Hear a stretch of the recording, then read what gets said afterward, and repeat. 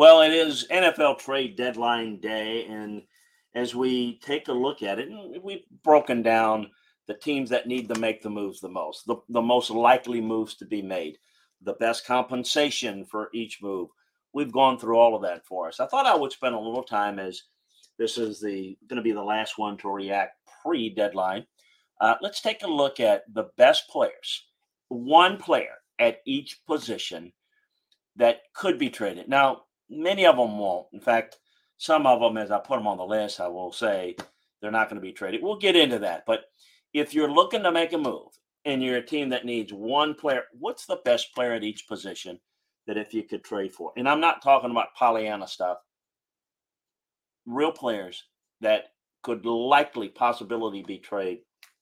That's the topic of today's Landry Football Podcast, part of the Landry Football Podcast Network, which you can get for free by subscribing, liking, and sharing the Landry Football Podcast Network on Apple, on Spotify, wherever you get your podcasts. A reminder that you can get more detailed breakdowns of not only the NFL trade deadline, all the breakdowns of NFL Week 8, look ahead to Week 9, college football as we're breaking down Week 9, looking to Week 10, looking at the playoff rankings, everything college football, NFL. We got it covered for you at LandryFootball.com. Take advantage of our football season offer. Our 12-month package is the best deal that we've got going. Oh, you can try it out for a month. It's less than $10 a month. You can try it out for 6 months. It's cheaper than that. Or you can take a look at the football season offer. The best deal that we've got going, LandryFootball.com. From a coaching, scouting, front office, playing perspective, we got you covered on the college and NFL game that involves players, teams, coaches, or schemes. We got you covered at LandryFootball.com. So take advantage today. The best football information around. If you like football, you're going to love LandryFootball.com. So as we take a look at players who could be traded at the deadline, let's take a look at Jacoby Brissett, a guy that was expected starter. You could look at Matthew Stafford or Kirk Cousins, but Kirk Cousins out with an injury. Matthew Stafford isn't injured, and it looked like that's not realistic. I can make a case for Stafford, but realistically, Jacoby Brissett with Washington, Sam Howell's the quarterback going forward. If you're the Browns, if you're the Falcons, you're two teams that are in playoff consideration, he could help you. Right now, they're trying to get Deshaun Watson healthy. They've got a good defense. Makes some sense there. The Falcons need quarterback help in the worst way. So I think that it would be relatively cheap. He's yet to play a snap this season.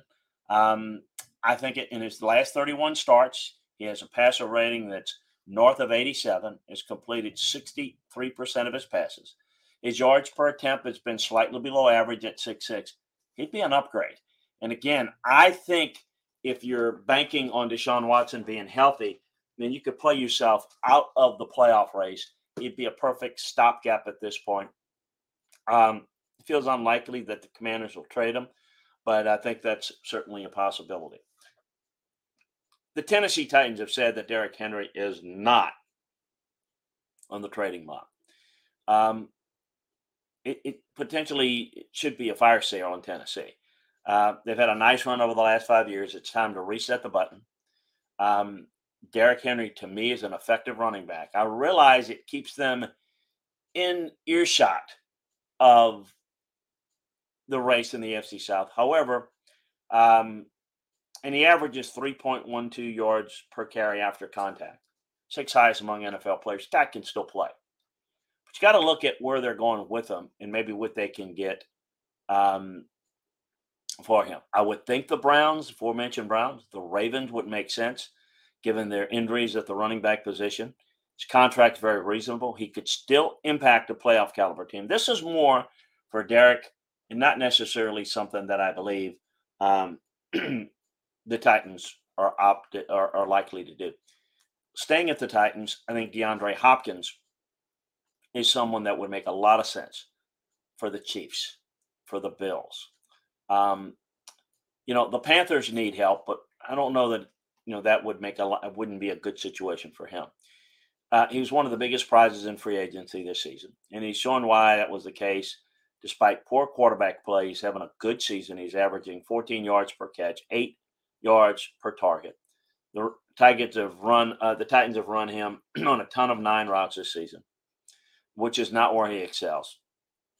He's best at running slant, hitches, and in routes. Man, could you see somebody, particularly Kansas City, using him? I think the Titans are in sell mode. I think it's best that they maybe move on from him. They're not going to be able to sign him next year. He's 31 years old, and he belongs on a contender. I think the Bills and the Chiefs make the most sense. Now, would he help a team like Carolina, Bryce Young? Yes. I just think a guy like that makes the most sense for a playoff caliber team. What about Mike Gesicki, the Patriots tight end? The Bengals could use a tight end weapon.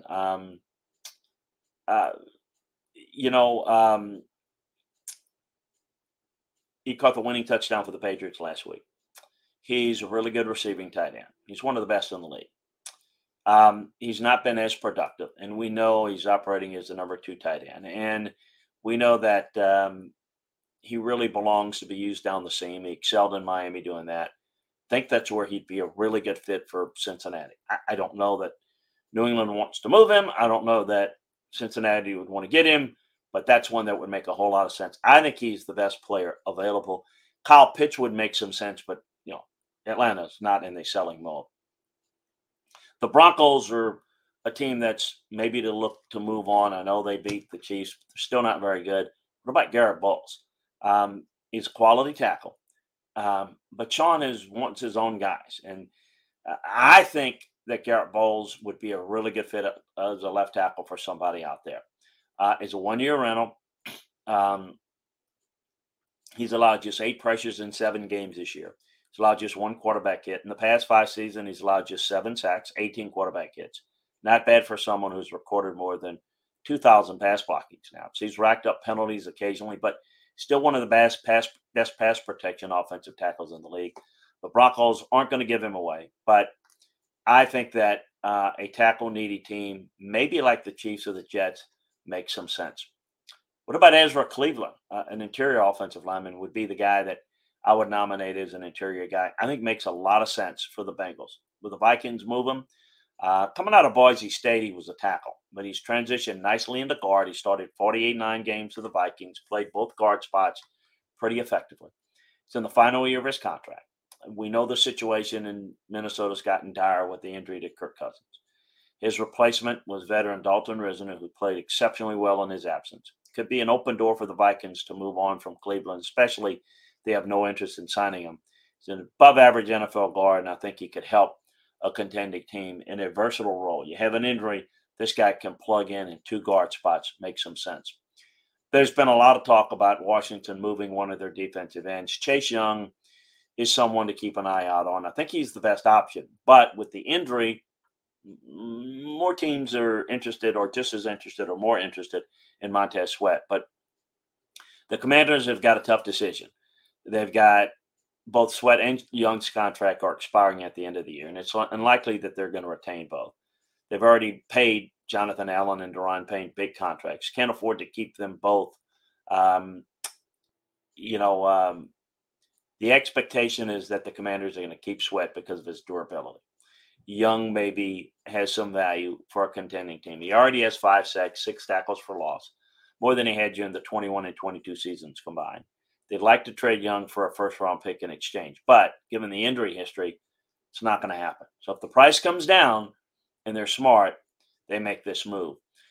Leonard Williams is the best interior defensive lineman. He's been traded by the Giants to the Seahawks, so he was on the list at the time I made it, but he has been traded as we speak on Monday.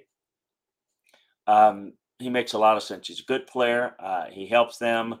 I do think that certainly a team like the Bills, the Ravens, and the Cowboys, it made some sense, but he's really good. He's got 10.5 sacks in the past 3 seasons, which isn't ideal for the highest paid defensive tackle, but he's a good run defender, and he has some value. He'll help the Seahawks in their playoff push. At linebacker, I would nominate Devin White of the Bucs. Makes some sense for a team like the Chiefs. There are not a lot of quality linebackers in the NFL.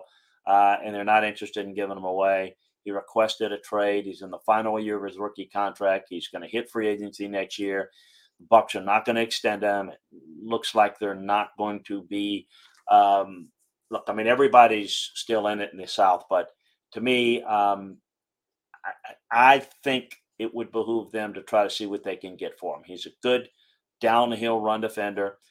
They haven't put him in attacking position a lot. There's not a whole lot of NFL teams interested, but I think a team like the Chiefs that lost Nick Bolton with a dislocated wrist makes some sense there. How about a corner? What about Jalen Johnson of the Bears? With the Niners, the Steelers, makes some sense there. Now, a lot of people think Patrick Surtain would be someone you'd consider. It appears that Denver is not interested in trading him. One guy that they're not going to move on. Johnson is a good quarterback on a rookie deal. He's the type of player you build around. But he's in a final year. He's probably not going to stay in Chicago. Can fit any team in his scheme. He's only 24. They're not going to give him away, but I think he can be had for the right price. And at safety, Justin Simmons of the Broncos. With Kevin Byard off the market and on his way to Philadelphia, the top safety is Justin Simmons. He turns 30 in November. He's one of the NFL better free safeties during the last years. He's a reliable player for the Broncos, appeared in 108 games since being drafted in 16. There's no guaranteed money left on his deal, making him an attractive option for a team that needs to add a veteran at safety. His play's dropped off a little bit, but he still can play. And what a team like the Lions or the Steelers would make some sense. Those are a player at each position that I think would represent good value. Not saying they're going to be traded, but I think it makes some sense for the teams that are buyers and certainly the teams that are sellers for these players. A reminder again, subscribe, like, and share the Landry Football Podcast Network on Apple and Spotify, wherever you get your podcasts. And reminder also to check out LandryFootball.com for the best football information, whether it involves players, teams, coaches, schemes on the college or NFL level. We got you covered from a playing, coaching, scouting, and front office perspective. LandryFootball.com is where you want to go, where you want to be. So check it out today. Take advantage of the football season offer, the best deal in football. Hey, always great to be with you. Enjoy the remainder of the trade deadline. Reminder, you can get the breakdown of all last week's NFL Week 8 NFL action and get you ready for Week 9 in the NFL over at LandryFootball.com. So check it all out. Check out the college stuff as well. We know you will absolutely love it. So long, everybody. Talk to you next time.